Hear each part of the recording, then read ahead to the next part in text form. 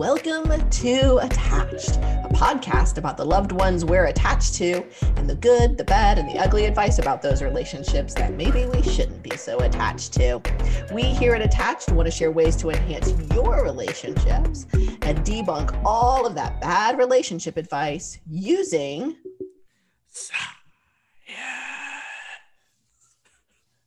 Perfect.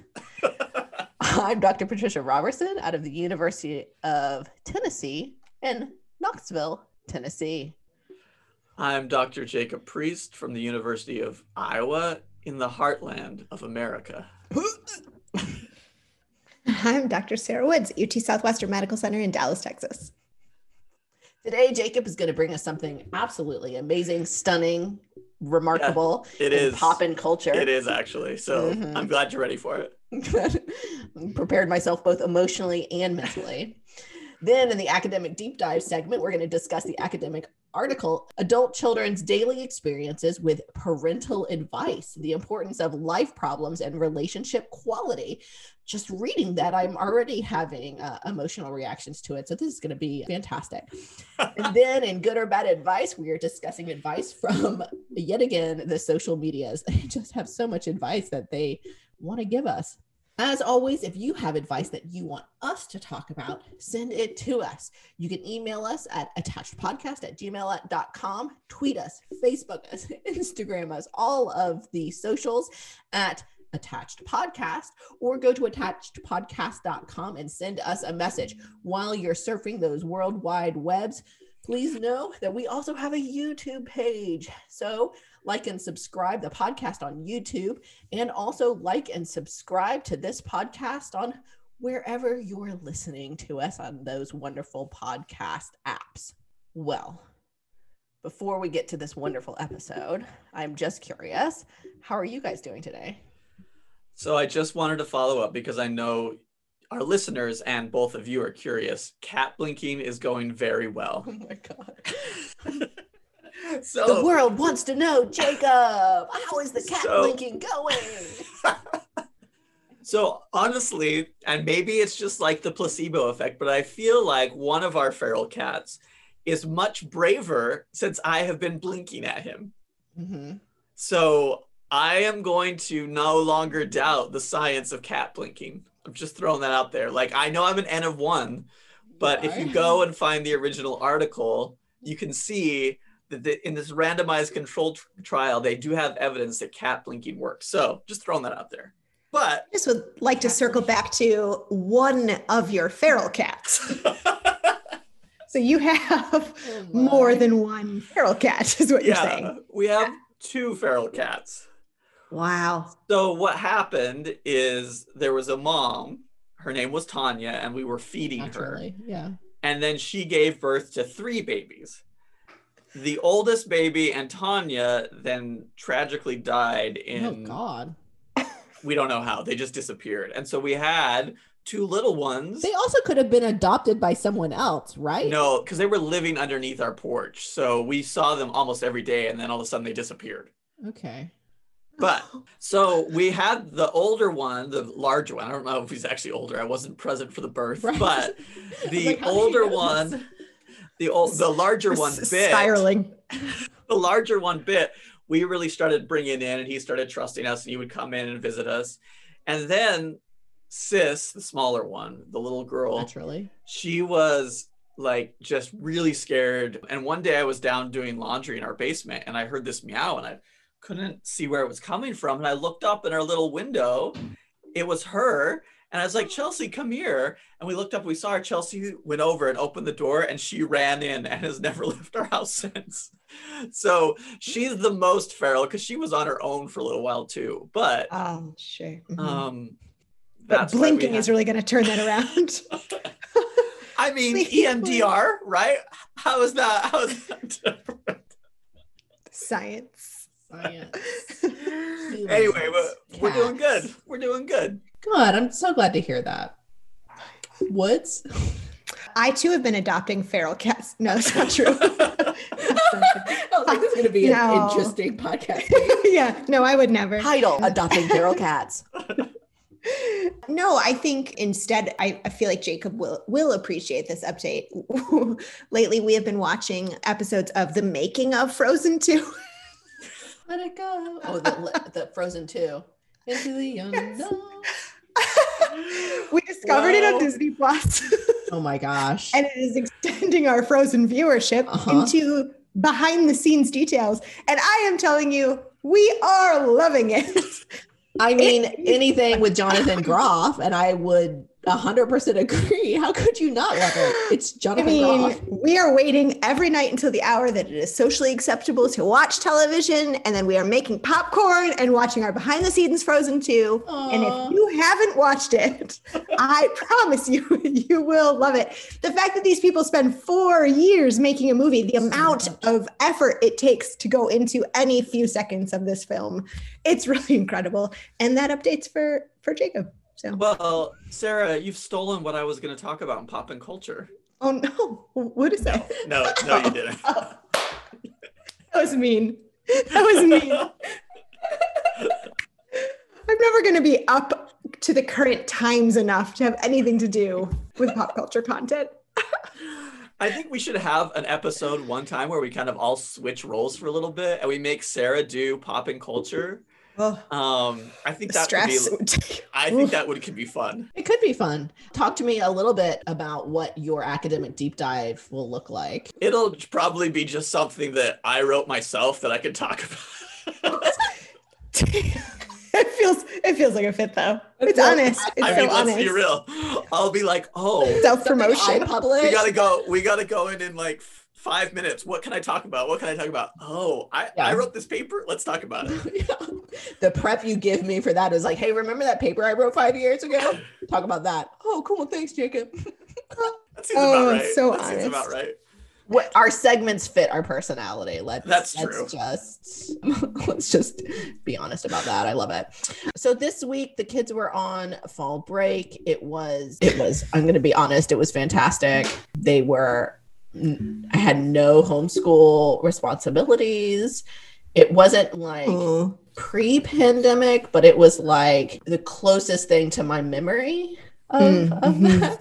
It's so far away. It was so far away. I don't remember what it's like to just work during the day and then like be family in the evenings. But it was as close as I can remember what that felt like. I was the most productive I think I've been in 7 months, 9 months, 24 months. How long has it been? I don't remember. But it was lovely. It was fantastic, and the kids had a good time.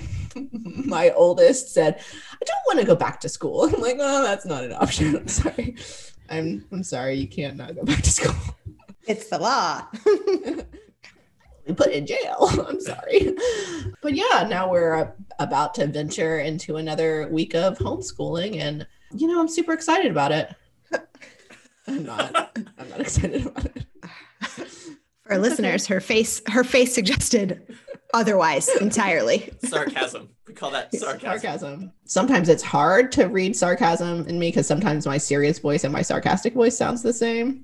But I'm not nearly as bad as my husband. Like we've been married for almost 10 years and I still have to check. I'm like, is that sarcasm or are you being serious? He was like, I was being sarcastic. And he was like, why do you think I would say that? I'm like, I'm really sorry. I just really couldn't tell. But thanks for checking in with me on that.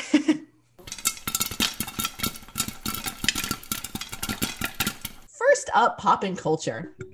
We learn about relationships from our friends and families, but a lot of what we think about love and relationships come from what we see in pop culture. For this first segment, we always like to take a moment to highlight events in pop culture, really cutting edge pop culture events that influence people's lives and how they view relationships. So, Jacob, what do you got for us this week? Was that cutting edge statement a dig at me or a dig at Sarah? I couldn't tell. No one knows. No, I don't even know. So, in the fall is the season where Chelsea and I love to watch horror shows. Oh, no. And so last fall, a year ago, we watched The Haunting of Hill House on Netflix. Did y'all ever watch that? No. I'm not asking you, Sarah. I'm not asking you. Stop. Already answering too. That's so mean. No, I've never seen it. Come on. I think horror is the one genre of entertainment that I actively avoid. I can't handle it. It's too scary for me. Well, so the follow-up of The Haunting of Hill House was just this last month or so, was released on Netflix, called The Haunting of Bly Manor. And what is really cool about both of these is it shows how intergenerational transmission of trauma, of all of this stuff can really affect relationships in the future. So I want to talk specifically about The Haunting of Bly Manor because I thought it was so interesting. Caution, there will be lots of spoilers. So if you're going to watch it, please remove your headphones now and come back in about 5 minutes. 5 minutes. Yeah. So what it takes place is The Haunting of Bly Manor focuses on a family. Two little kids, they're like 8 and 6, who lost their parents in a tragic accident. Oh, no. But unbeknownst to these kids, their mom was having an affair with their uncle. Oh, my. And their dad, well, the daughter's dad isn't actually who she thinks is her dad, isn't actually her dad. Oh, my. And at the same time, there was the family, their generations in like the 1700s who first owned this home had a similar pattern occur for them. And because the mom found out that her husband was cheating on her with her sister, they actually get stuck in this manor as ghosts. Nobody who dies in the manor can actually leave. Oh. And what happens is throughout the course of the show, you see how this intergenerational pattern replicates this trauma and this dysfunction within their family system that makes it so everybody is just stuck in Bly Manor. In the end, the nanny actually ends up rescuing the kids, but in order to do this, she has to take on this. She has to let this ghost come inside her, and we'll circle back to that first. But we'll let's circle back to it. But the first thing I think this illustrates, even though they weren't necessarily trying to, it shows, I think, some of the research around epigenetic transmission of trauma. Mm-hmm. So if you're not familiar with like epigenetics, they're really the chemicals and things in our bodies that turn on and off genes. And there's this really cool researcher. Her name is Rachel Yehuda. She's at Mount Sinai Hospital. She's done a lot of cool work around this and has shown how children whose parents survived the Holocaust actually have different epigenetic markers that leave them more at risk to develop depression, anxiety, and other potential health outcomes. And so what's interesting is we often don't think about how we are connected to our family members' trauma biologically. Like we can think about, oh yeah, we get genes passed down from our families and that's why we're similar to them. But these traumatic experiences that occur can also shift our responses in day-to-day life. The other thing that I thought was really interesting, and what I loved about The Haunting of Bly Manor, is it ends up being an incredible love story where Chelsea and I were, like the last episode, just crying the whole way through because it's so sweet, right? So this nanny, she falls in love with the caretaker. And these two women like go on to have this life together, but hanging in the background is the fact that she's taken on the ghost of this woman from the 1700s, who she knows is eventually going to kill her, right? Who's going to come back, possess her body, and make her, and basically end their relationship. So, right? So throughout this whole last episode, they're talking about, we don't know how many days together we have left. And it spans years and years. And then all of a sudden, she kind of disappears and is taken from the caretaker. And it's really sad. There was a great commentary, though, on it about, in an article in Vulture, the culture magazine, that talked about, you know, this is true of a lot of relationships. Sometimes we're in the context where the person we are in love with may have a chronic illness or something we know could flare up and dramatically change our relationship.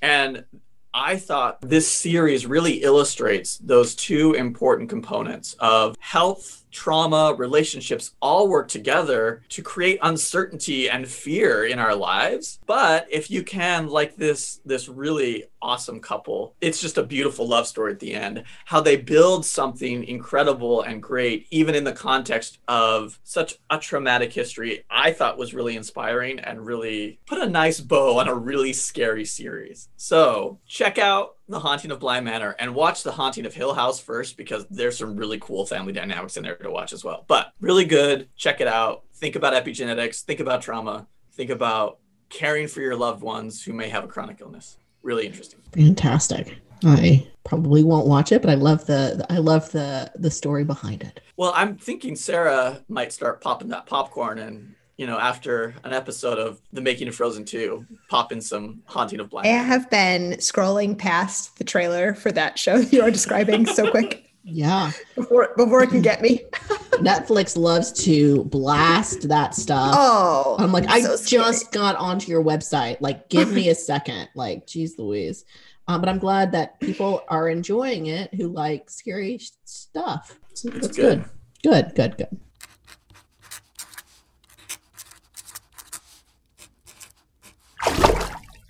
Now we're going to move to the academic deep dive segment and talk about an article titled Adult Children's Daily Experiences with Parental Advice, the Importance of Life Problems and Relationship Quality.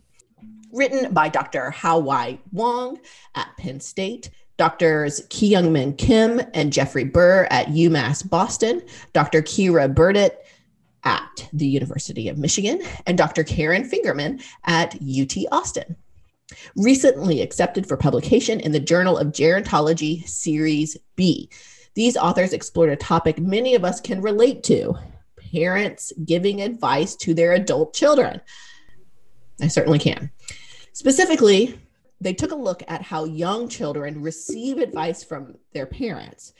They also frame parental advice as a type of informational support as opposed to more tangible support, like parents giving their kids money or helping with childcare. Parents may be especially likely to give their adult children advice when their kids are in the middle of bigger life problems such as divorce, job hunting, and health issues. And previous research shows that children who receive intense support from parents often report better well-being than their peers who do not. What many of you may be able to understand is the author's description that children's desire for support and the support they get from their parents is not always complementary. In other words, adult kids may experience their parents' advice as intrusive, unhelpful, or overstepping, especially if their relationship with their parents is otherwise maybe a bit tricky, or if they feel like it says something about their own ability to deal with their problems.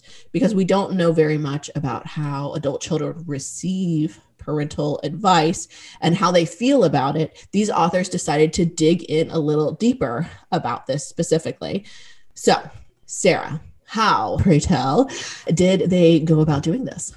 So to be clear, again, they in general are hypothesizing that parental advice is most often a positive thing. So they're hypothesizing that receiving parental advice, for example, will be connected to improved mood on the days that it's received, but that there are variations in this process, meaning that for adult children with more life problems or for adult children who have a more negative quality of relationship with their parents, that advice may be more likely to be perceived as unwanted and then have really kind of negative effects on their well-being. So they started with the second wave of the Family Exchanges study, which I believe is a project that is run by the last author on this paper. And they specifically wanted to look at young adult children, 18 to 30. So the original sample in this project included 633 middle-aged adults in the Philadelphia metropolitan area and their grown children. This wave that they pulled from included 455 of those original adult children offspring and 285 additional ones. Wow. 230 of those completed a daily diary survey up to 7 days. So this project that we're going to describe today has a total of 152 18 to 30-year-olds from 119 families that completed this daily diary responses. So in addition to the main survey where their parent reported on the adult child's life problems that happened in the last 2 years, including, for example, disabilities or other health problems and psychological problems, financial issues, the death of somebody close to them, et cetera. They also reported on their own positive and negative aspects of their relationship with their parent. But the daily diary data included not only reports of their mood every day, so positive and negative aspects of their mood, but also the questions, did your father or mother give you advice or information? Since, for example, we spoke yesterday, that is helping with a decision or giving suggestions about things you could do. And then a second question about, did your mom or dad give you unwanted advice? So what they found was that most adult children in this sample received advice from their parents. 3/4 of them got advice from their moms, and more than half got advice from their dads during the week. And many of them also received unwanted advice. About a fourth received unwanted advice from moms, and 16% got unwanted advice from their dad. So there's a decent amount of advice going from parents to these adult children. They did not find, though they hypothesized that they did not find that life problems that these adult children experienced over the past few years were associated with the receipt of this advice from parents. So that those two things were not associated. The more problems I had, the more advice it wasn't associated with how much advice I got. So parents are just going to give advice, no matter if you have problems or not. Sure, that's one way to interpret it. I didn't hear it that way, but now I do. Oh. Yeah. Oh, my bad. No, that's good. Oh. Yeah. Nope, that's good. They did find that the more positive the parent-child relationship, the more likely they were to receive advice. So yeah, but actually, let me read this next one too. The more negative the parent-child relationship, the more likely they were to perceive that advice as unwanted. So you're right. Maybe they're just giving advice no matter what. It was a takeaway. I don't think I have that takeaway. We'll reevaluate when I am done summarizing this whole project. No, don't. Parents gonna advise. Parents be advising. Oopsie doopsies, giving advice. So they also found an association between receiving advice from moms specifically. Did we just find a title for the episode? Parents be giving advice.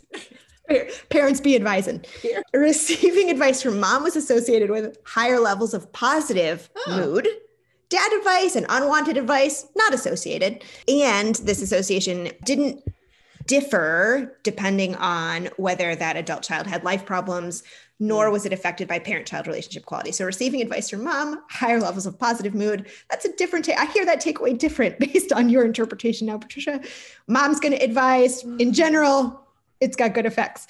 However, if an adult child perceived they were getting unwanted advice from either of their parent, it was associated with higher levels of negative mood. For moms, if I got unwanted advice from a mom, that was associated with higher levels of negative mood for especially adult kids with life problems, more life problems, not so for kids with no life problems, and for adult kids that had higher levels of negative relationship quality with moms.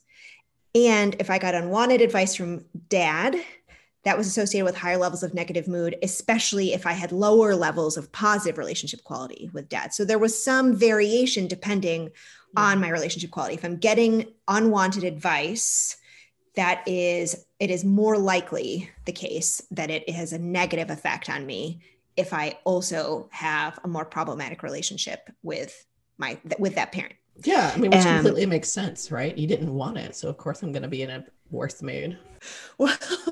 Well, I didn't want it, but also, yes, that was true. I was going to make it worse, but also that was even more exaggerated if I didn't want it. And I feel like you and I don't have the most positive relationship. So what I thought was interesting is that the life problems of these kids were reported by their parents over the past 2 years.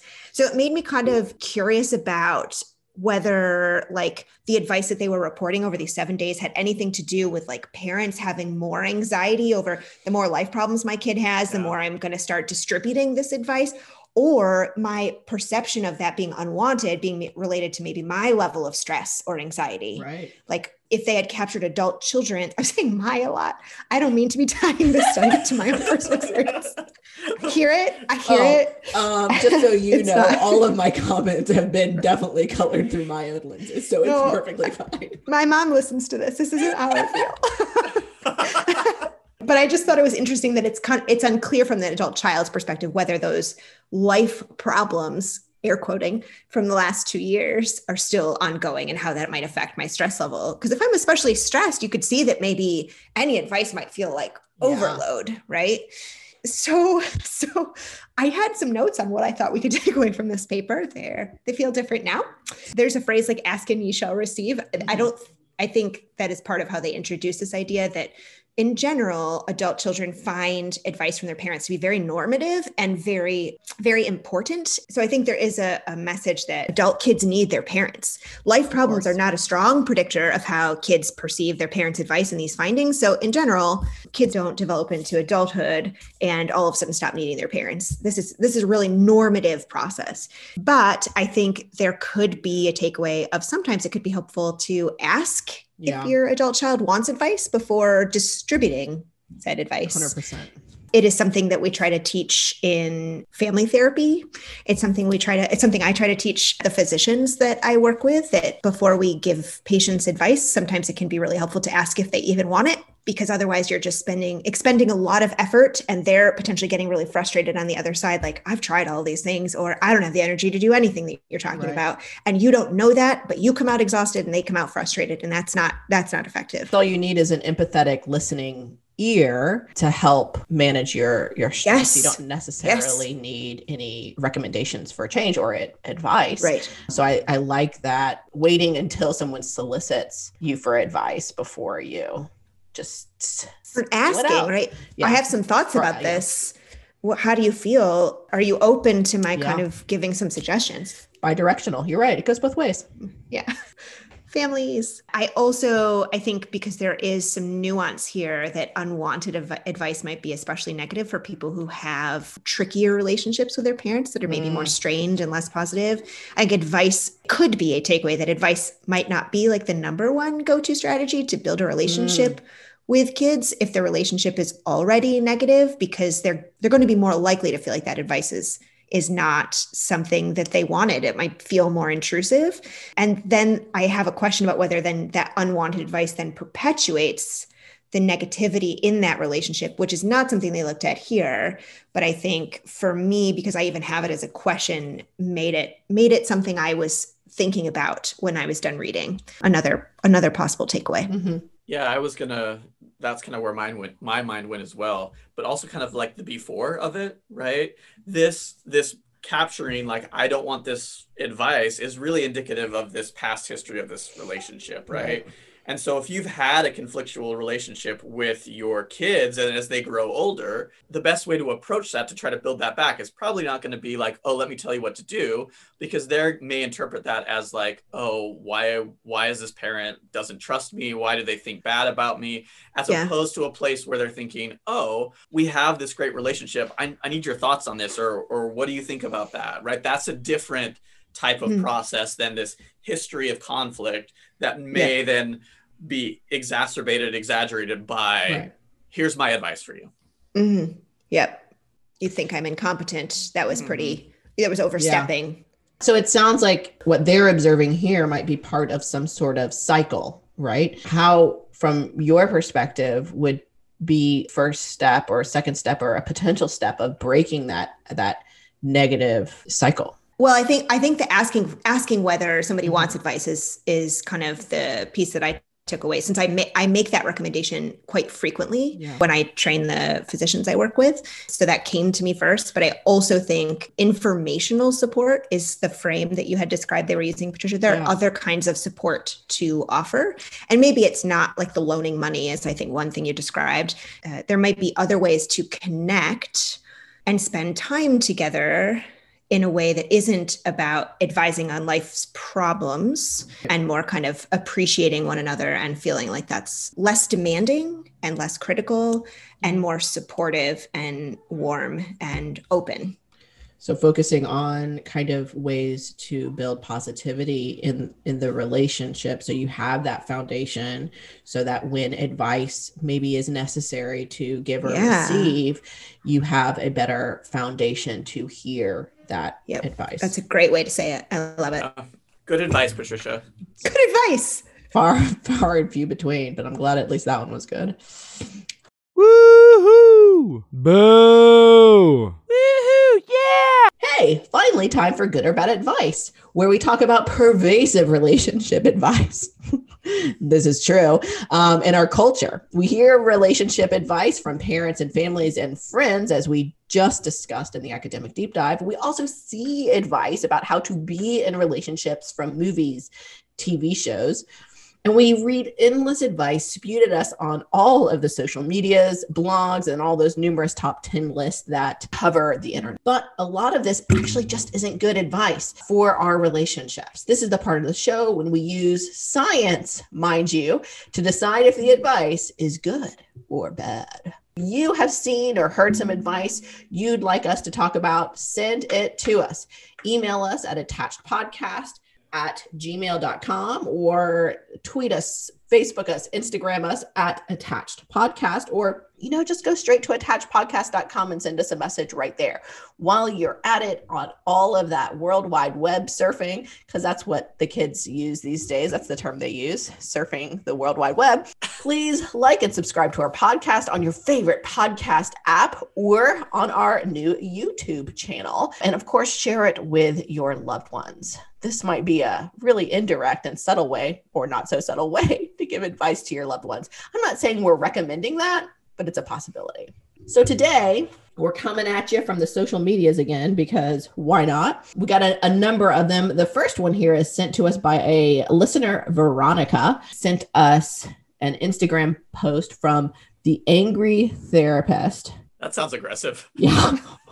So buckle up. Yeah. And the way they start this, I would classify it as aggressive, but here we go. Again, signs are not flags. If you see signs, it doesn't mean to jump ship.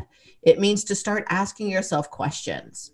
The first one being, how much am I contributing to these signs?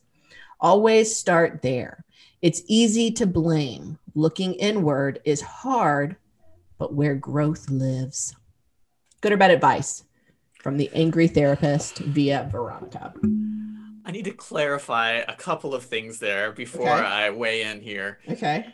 Right. So I'm guessing when the Angry Therapist is talking about signs and flags, we're talking about like red flags, like this is a problematic relationship. I right? would That's assume. That's how I'm interpreting it too. And I don't know exactly what they mean by signs, right? Like I think I saw the sign. And everybody does, Jacob. When they hear the word signs. Ace of base. Yeah, yep. Ace There's of base. There they go. I'm glad you said that first, Sarah, because I almost said AC/DC. Very different. Very different. Go on, Jacob. Well, so, and I'm putting this in the context of you're starting a new relationship with somebody. Sure. And there are certain things that are leading you to have more questions. Like, wait a second, what is this? This doesn't feel right. And if that is what's going on, I think this can be good advice, right? Okay. If you are seeing some like, hey, let's check this out, right? Because that can give you some more information. And it might lead you to say, oh, this actually is a red flag. But it may be, oh, we had a miscommunication and we have the opportunity to understand each other and connect better and build our relationship more. So I think in that context, it can be good advice, right? Because that gives you the opportunity to feel out a relationship, to talk about things. But it's really important to differentiate, have a good idea of what a sign is versus what a red flag is, right? Because you could easily conflate those when you really like somebody, right? Like, so if you're saying, oh, this is just a sign that we need to talk more about, but really it's something that's potentially harmful, toxic, dangerous, that's not a sign, that's a red flag. And just so for this to be good advice, you need to have a clear delineation in your head of what a sign is and what a red flag is. Okay. So good advice. Also make sure to delineate between sign and red flags. Red flags particularly being defined as something that is toxic. Yes. Woods? I'm going to say bad advice. I don't love this advice. I have like a really strong internal reaction to it, actually, because signs in general are like a very kind of odd, subjective thing that we do where we try to interpret what we observe about somebody without having, I think, sometimes out loud conversations about what are your expectations in this relationship? Is what I'm observing accurate? I'm concerned about what I've been seeing lately. Is there any need for me to be worried about you? Here's how I'm feeling. Those are conversations that need to happen out loud. And not only is this person this angry therapist suggesting that maybe you should ignore some of these signs, or rather, that's what it feels like to me. And instead go inside and do internal work, because that's where growth can happen. Yeah. Like growth in relation to what? If the signs are not an issue, then what am I growing in regards to? So I think for me, this runs the risk of promoting confirmation bias, which is the process that we all do all the time cognitively, where we interpret new information or interpret any information in such a way that confirms what we are already thinking. And I think that's where signs become concerning for me. We know from the research that we are very likely to interpret things that would be negative or possibly red flags for other people first in a way that's more positive, to try to integrate that information into this partner that we have otherwise sunk a lot of months or years into, or we otherwise feel positive about, or all of that gets really kind of, I think, can get really kind of twisted around when it's all in your own head. And I think making some of that external, whether it is with a romantic partner, which this seems to imply this advice is about, or checking that with a less angry therapist, could be really helpful. It's true. So bad advice, because, it seems to be kind of encouraging you to maybe not listen to some initial signs or push them to the side and delegitimize your kind of gut feeling about things. Did I kind of get that? Yeah, I think so. In a sentence. Yeah. So we have good and bad advice. It's very interesting because it seems like you guys are both interpreting it differently. The other thing I kind of wanted to dig in a little bit is the part that I most listen to is the second half. It seemed like interpreting signs as red flags, he kind of assumes that means it's like an overreaction or you're being reactive, and trying to figure out what's going on in you and your history to recognize where that reactivity, if it is, coming from.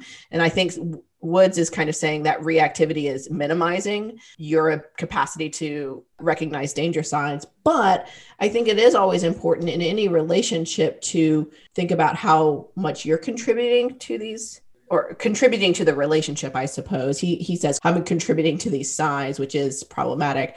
But that second half, I'm curious what your thoughts are about looking inward is harder than blaming somebody else. Well, I think that can be fair. And the context, again, I think for this is like, also could be like somebody who goes on one date with a person and makes all of these judgments about how terrible, and like, oh, I saw this.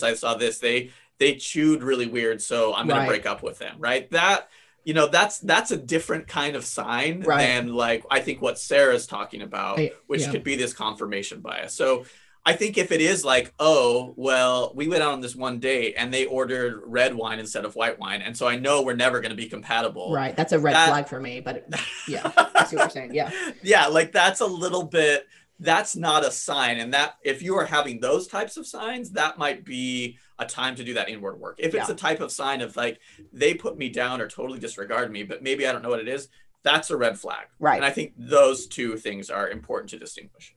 Woods. So how many people are making those kinds of snap judgments though? I mean, how common is that people are saying like, oh, they ate with a spork instead of an actual fork? Like I'm going to like rule them out of my. You've never done online dating. Yeah, I think specifically with online. I haven't. I think it's a very common right now in the social world of online dating, where you have to filter through a ton of people, and so you start to get tired and exhausted from having to do it. So I think it is very common to have these kind of snap judgments about people in the first date. Yeah, I guess that's not how I heard that advice. Okay. I heard that advice more about like established partnerships. And there my concern becomes more that we're filtering information that is problematic into our lens of, I need to make this work. Right. And so I think that's where my concern becomes more so that this is bad advice, that also it's very hard to do that work just by yourself alone internally. probably no matter what stage of the relationship, swipe left or keep for life. I like it. Good tagline. Swipe left or keep for life. But I like this because, you know, some in the context of that swiping left or keeping for life, it seems like this could be good advice, but in the context of a more serious relationship, or, you know, once you're past the first, third, fourth date, this might start to become bad advice. Yeah. That makes context is important. If the relationship is established, follow Ace of Base. I saw the sign and it opened up my mind, and now I'm happy living without you. I let you go. Fantastic. We'll just leave it at that. So next, we're going to some advice on Twitter at So Lyrical. I think this was submitted by our very own Sarah Woods. I told my therapist that I let something slide that bothered me to keep the peace, in quotes. And he told me, that sounds nice, but you're keeping the peace around you. What about the peace in you? Now I've just been saying whatever's on my mind. Good or bad advice? So I kind of like have a hard time because I think there's good pieces in that and bad pieces in that, right? Like, I don't think the reaction to I'm trying to keep the peace is now I have no filter, right? Like, I think those are two opposite ends of the pendulum. And I think sometimes it's important to think about timing and structure of bringing up things that are problematic and conflictual, right? Like, if you are just going to be like, every time there's something, you want to jump in and solve the problem right now, or just say whatever's on your mind, that's probably not a good way to build and maintain a long-term relationship, nor is just not saying everything and holding everything in. So I think there needs to be some thought into, okay, this is something I need to bring up, and this is how I'm going to bring it up. Not just, I'm going to say whatever the hell I'm thinking whenever I'm thinking it. Because I think that is not going to sustain your relationship either, right? So those two reactive pendulums aren't a healthy place to be. It's better to find something that's less of a swing, but more in that middle space where I can sometimes remember things that I need to talk about and then bring them up in a space and a time where we have the ability to talk the issue through. So I don't know if that's good or bad advice. I think I'm firmly on the fence again, which is a very comfortable place for me to be. Well, I think it is a very comfortable place for you to be. You love to straddle fences. Why did that feel sexual? Sorry. But I actually disagree. I don't think you're on the fence. I think you're saying some of it is good advice and some of it is bad advice, and contextualizing as always. Woods? I mean, to be fair, I don't know that I submitted this to the podcast. I feel like I just sent it to you because I liked it. I know. Sorry. So now I feel all sorts of endorsements. No, yeah. I mean, I sent it because I actually really liked it. I thought it felt like a really helpful reframe for when you're not speaking up in places where you feel like you should have spoken up, especially later on, those moments that you regret where like I didn't stand up for myself, or I didn't stand up for a colleague, or I wasn't an ally for a friend or family member, and I should have used my voice there, is an exercise in keeping peace externally, but really betraying your own self.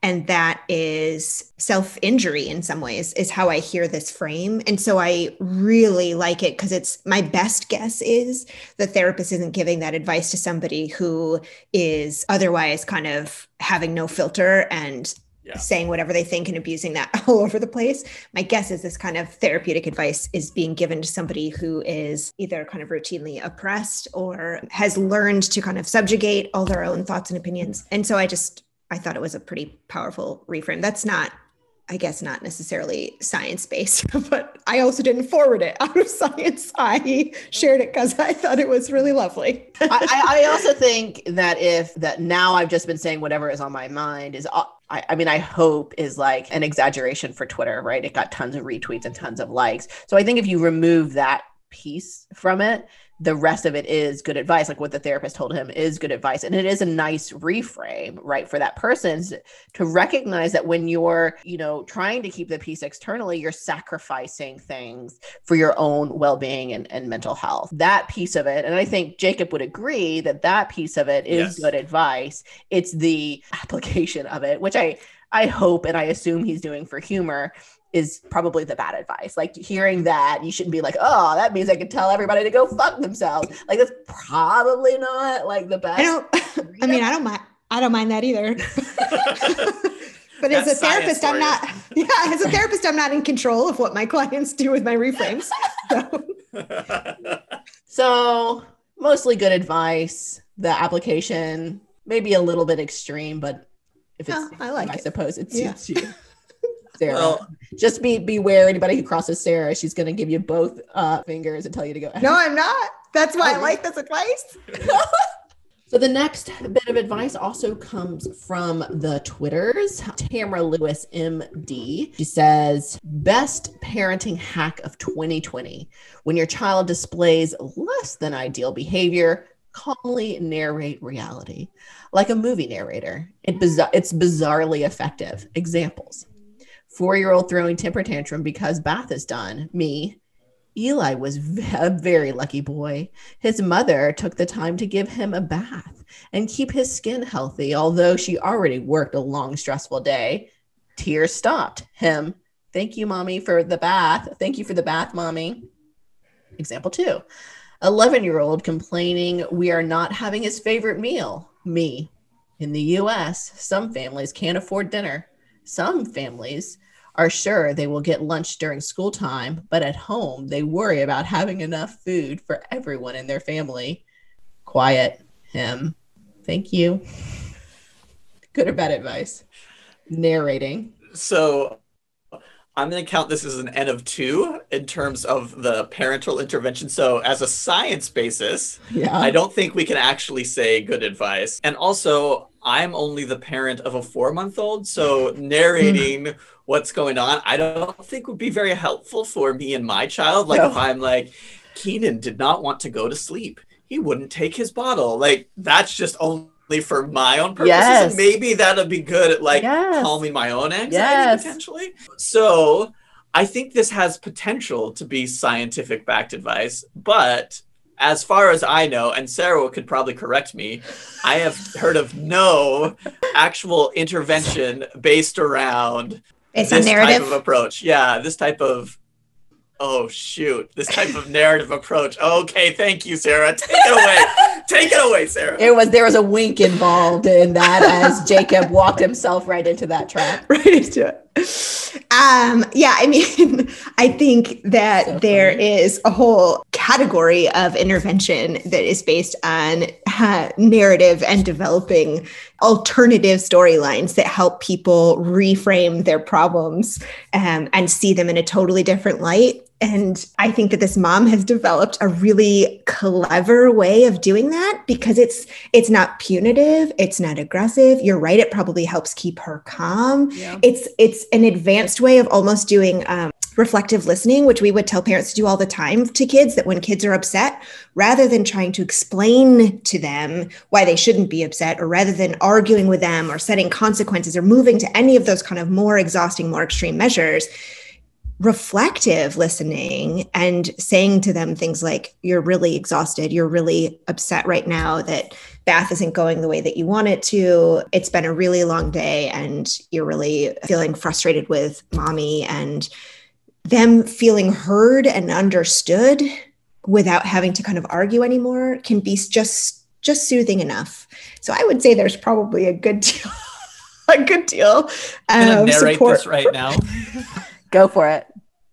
Jacob was feeling sad and like he had imposter syndrome because every time he said he thought he had a good take on good or bad advice, Sarah would come in and undermine his own thought process. That day, Jacob learned that he's got to work harder and read more so he can keep up with Sarah Woods, or else he's going to be laughed off the podcast. I feel so calm now. Surely, I feel calm too, but surely you've read narrative therapy before. I mean, surely you've taught narrative therapy before. I don't believe in postmodernism. That joke was for the three of us only. That joke was for a very, very small group. It was a very niche and all joke, the therapists listening. Yeah, I loved it. I will actually agree a little bit with both of you. I agree with all of the literature, the reflective listening. I think that's very, very important. Narrative therapy is a great frame of family therapy. I think there also is a point where you start to invalidate a child's feelings if you talk about like the other kids who don't have food, or you start to guilt children. I've worked a hard day. I mean, of course, teaching children appreciation and teaching children awareness of how maybe lucky they are to appreciate what they have, I think is a very valuable skill that parents can teach. I don't know if it's always trying to make them feel guilty for their reactions by thinking about other people. I mean, there are other ways to go about doing it. I guess this is not completely wrong. You're right. She's remaining calm and it's funny. But I think if it works for you and it calms you down as a parent, I am 1,000% always in for the parent finding ways to make them feel calm when they're trying to discipline or intervening with their child. It's one of the most challenging things about being a parent, in my opinion, is trying to not let your anger or frustration get the best of you while you're trying to intervene. And so if this works for her, I'm here for it. And I think if it works for other people, I'm here for it. But maybe it shouldn't always be that tinge of guilt shouldn't be the only equipment that you have to be able to defuse a situation. Nailed it.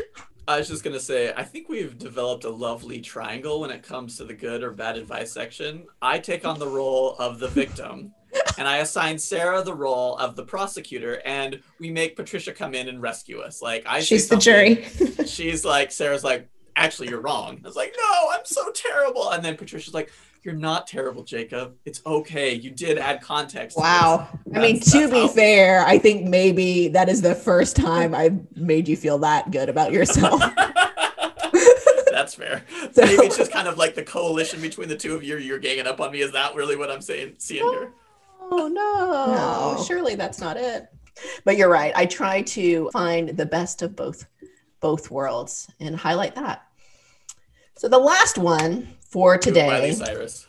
I know you didn't intend to evoke the name of Miley Cyrus, but I recently, like within the past 48 to 72 hours, believe I'm turning into a Miley Cyrus stan.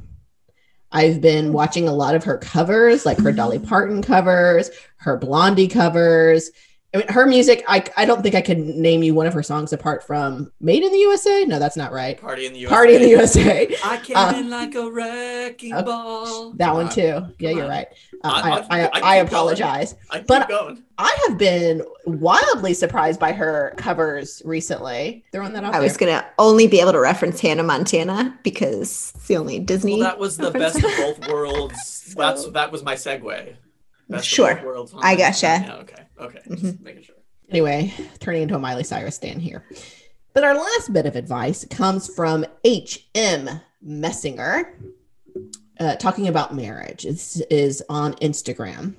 This was sent in by one of our listeners, Melissa. So thank you very much for sending this to us.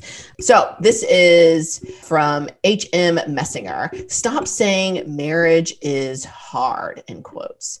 6 years ago, I got engaged, and then everyone all the time was like, marriage is hard, marriage is hard. And I was like, okay, I get it, marriage is hard, but no one really qualified that statement.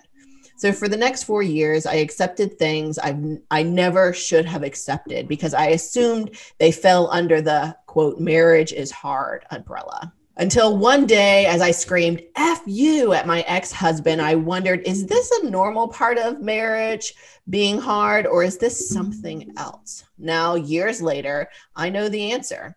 Marriage should be hard in the same way any successful long-term friendship in your life has already been hard. Sometimes you disagree, sometimes you F up, but you find a way to make up, and then you grow and change.